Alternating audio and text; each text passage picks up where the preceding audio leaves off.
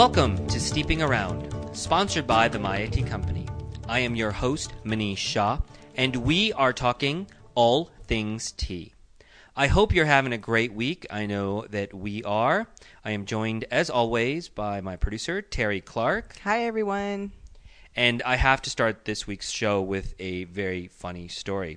Last week, we did a show on mint. And at the end of the show, I gave a recipe on how to make mint chutney, which is very popular. Inspired by that recipe, I decided to have lunch at an Indian restaurant that afternoon. I was supposed to have lunch with a friend, and we decided, let's go out for Indian food. Well, apparently, I was not the only one inspired by that chutney recipe. No, I had the exact same craving, and when Keith came home for lunch, I was like, do you feel like Indian food? Because I sure do. Yeah. So we went to, the place where we always go, which, like you pointed out, there's lots of places we could have gone, but we both ended up at the same place. I walked in, and Manish was standing there getting mint chutney. It was very funny. Well, I hope that if we were this inspired, you were too, and you tried to make the mint chutney. If you did, send us your comments and let us know how it turned out. This week, we continue our series on herbal teas, but with kind of a big shift. Last week, we talked about mint, which is a very popular herbal tea. This week, we're going to talk about Tulsi, which you probably have never even heard of. Every 15 years or so, a tea comes out of nowhere, and it sort of becomes the en vogue thing to talk about. 15 years ago, it was green tea. Before that, you could get it in Chinese restaurants. Here and there, people talked about it. But then it became all the rage. All the health benefits became really popular. You heard about it on the radio and on the television and in print. And all of a sudden, everybody wanted to know about green tea. 10 years ago, it was rooibos. It was uncaffeinated. It was good for you. The health benefits started to show up. And people started asking about rooibos. And now it is wildly popular in the United States. And we just did a show on rooibos a few weeks ago. If you want to go back through the archives, if you missed it, please listen to that show. It was a great source of information. Yeah, it's how we actually got started on our series on herbal teas. Mm-hmm. We started with rooibos. And then about 5 years ago, it was yerba mate. That's a South American herb. And we're going to talk about it, I think, in an upcoming show. Yes. Yeah, in a few weeks from now. And yerba mate is like special to all the people that work at the tea company. We love yerba mate. Yeah, you may have heard on the commercials about yerba mate. Oh, yeah.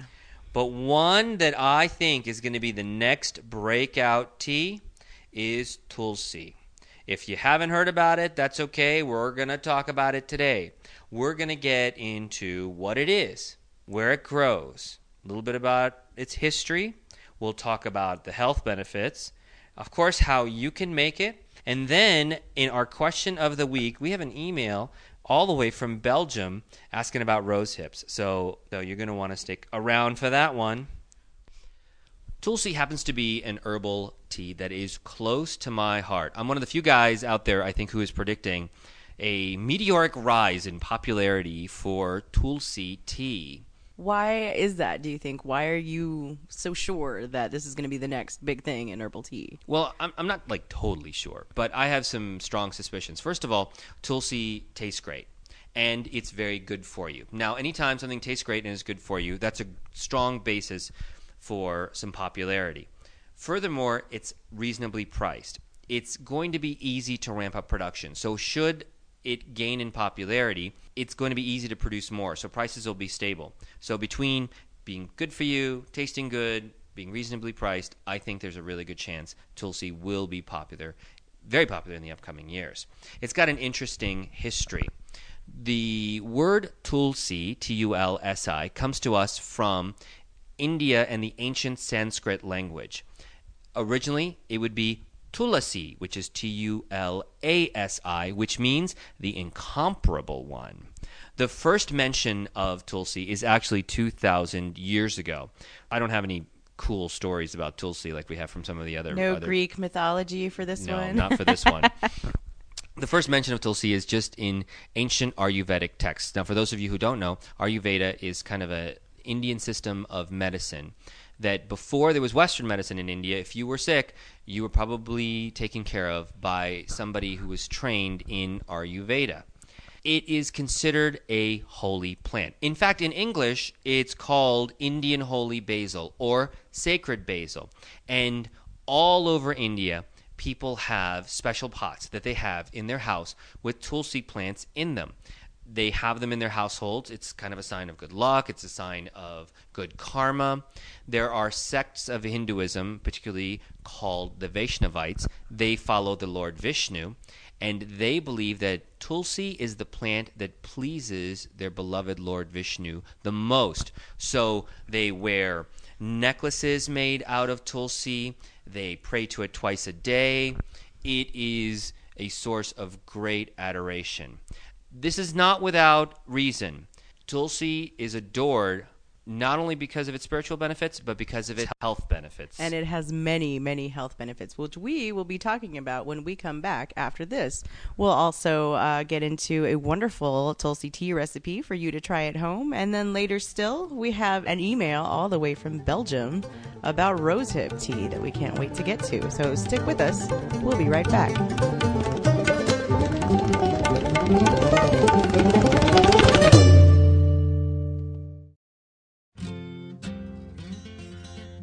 Hey everyone, this is Sarah from the Maya Tea Company, and I want to know, what happened to tea time? I know, it seems like this ancient ritual, but it's not all about the porcelain cups and crumpets. It's all about a break from your busy lifestyle. When I was growing up, my parents would sit at the breakfast table together every morning and split a pot of coffee. They'd trade the newspaper back and forth and just enjoy each other before waking the kids up or rushing off to work. That was their American tea time. Now, even that seems old-fashioned. We've entered into this age of breakfast bars and Starbucks drive-thrus, and any amount of relaxation comes with a little bit of guilt. That's why it's more important than ever to fight for your right to relax. We should be on the front lines for tea time, and it doesn't really matter what you put in your cup. It could be tea, coffee, it could be a smoothie, just a glass of water. Just take a moment every day to enjoy yourself, to enjoy your life, and if you do enjoy tea, we can help. We've got something for everybody at mayatea.com. And don't forget that coupon code, STEEP. Cheers!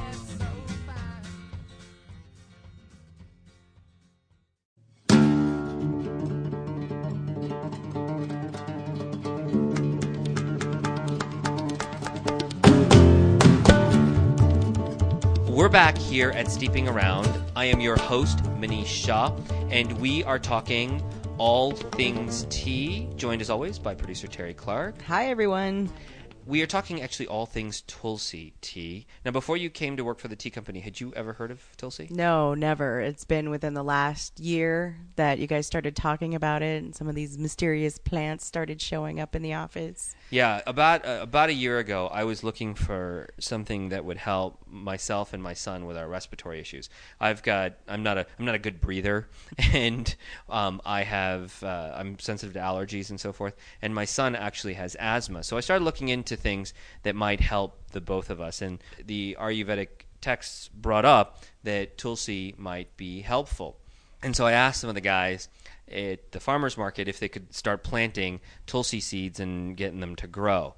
And they did. And so last spring, those plants showed up at the office, and we put them down in like this 4x30 row. Like we made a big trough for all those Tulsi plants. We put down like 30 or 40 plants to see how they would do and grow them, and then I could experiment with them and see how that might help my son. And how did that work out for you?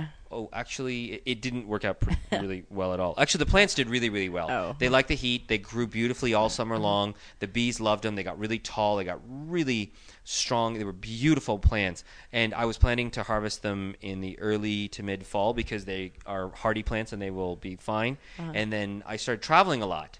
Oh, I remember that. Yeah, in the early part of fall, I had all Yep. those shows and all those teaching classes and that I was doing.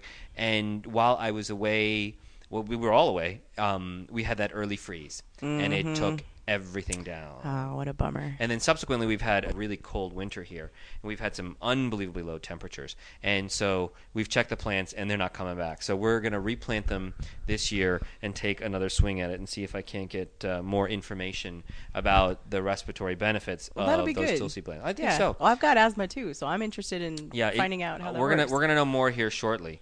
You know, the Ayurvedic texts talked about a lot of plants. You know, back in the old days, before you had, fancy instruments to check the body and prescription drugs, in India particularly, you'd be checked out by an Ayurvedic physician who would do things like look at your eyes, your tongue, check your hands, and from that they would determine what was wrong with you, and if you had an illness or something that you were complaining about, the remedy would be a series of different exercises, food, and oftentimes plants. And Tulsi was a big one for that. Not only for respiratory issues, but particularly Tulsi is known as something called an adaptogen.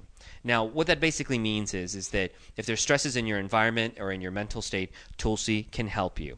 We might be more prone to talking about it in terms of antioxidants. Tulsi is very much like regular tea. Like green tea, it has a lot of antioxidants in it. So it helps your immune system. So in the event that you're subject to environmental or pollutants or toxins and so forth, the use of Tulsi can help you, just like green tea as well. Those antioxidants are very beneficial in boosting your immune system and fighting back some of those things. There are studies in India that also show that Tulsi is very good for lowering cholesterol and also regulating blood sugar. Again, that's very similar to green tea. One thing that's different, though, is there is no caffeine in Tulsi, so it is pretty good if you want to give it to children, right. and it's good across the board that way. Making Tulsi tea is pretty easy too. It's actually easier than regular tea. You can use either fresh Tulsi leaves or dried. If you're going to use dried Tulsi leaves, you need about a teaspoon for a cup of water. If you're going to use fresh, you're going to need about 2 teaspoons. Just bring a cup of water to boil, turn the heat off, put in either the fresh or dried Tulsis, 1 teaspoon for dry, 2 teaspoons for fresh. Let it sit for 5 minutes and just strain it and drink it. It won't be bitter. It's not temperamental like green tea or anything, so it's pretty easy to take. Now, a lot of people, though, like to mix it with things because it lends itself to other flavors. If you want, I've got a great recipe here that we have in an article that I just wrote on Tulsi tea. You can take 2 cups of water. You're going to need either a tablespoon of fresh or half a tablespoon of dried Tulsi leaves. You're also going to need half a tablespoon of fresh lemon or fresh orange zest. Ugh, so good. And then a teaspoon of honey. That sweetness, that sort of bright citrus really works with the Tulsi leaves. It sounds really good. I actually can't wait to try it. It's a great, great tea. And it's very flavorful, and like I said, it has a ton of health benefits. It's easy to drink, and I think everybody will enjoy it. When we come back, we are going to talk a little bit more about the article that I wrote on Tulsi tea, and we are going to get to our question of the week, which involves rose hips from a listener in Belgium, and my answer involves beer, of all things. Go figure. So stay with us. We'll be right back here on Steeping Around.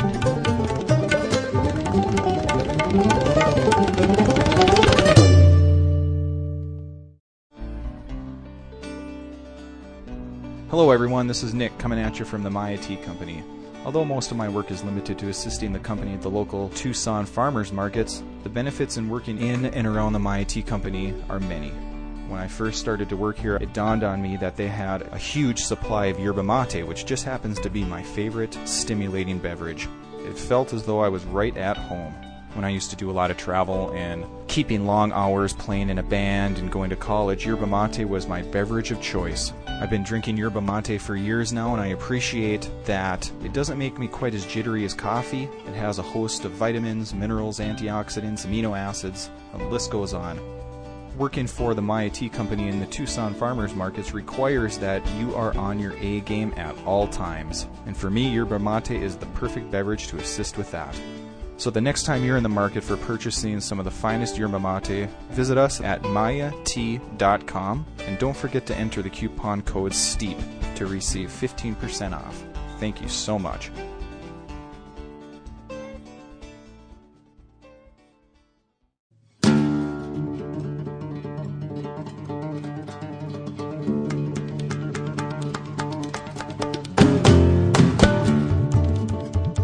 Welcome back to Steeping Around. I am your host, Manish Shah, and this week we are talking all things Tulsi tea.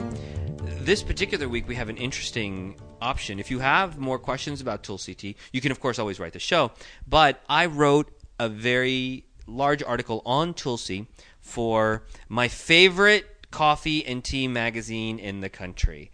It is Fresh Cup Magazine, and if you are interested in reading the article on Tulsi tea that I wrote, it is online. You can get it at www.freshcup.com, and the article is on page 65 and 66. I'm looking at it now. Yes, it's on page 64 through 67, and you can see all that I had to say about Tulsi tea there.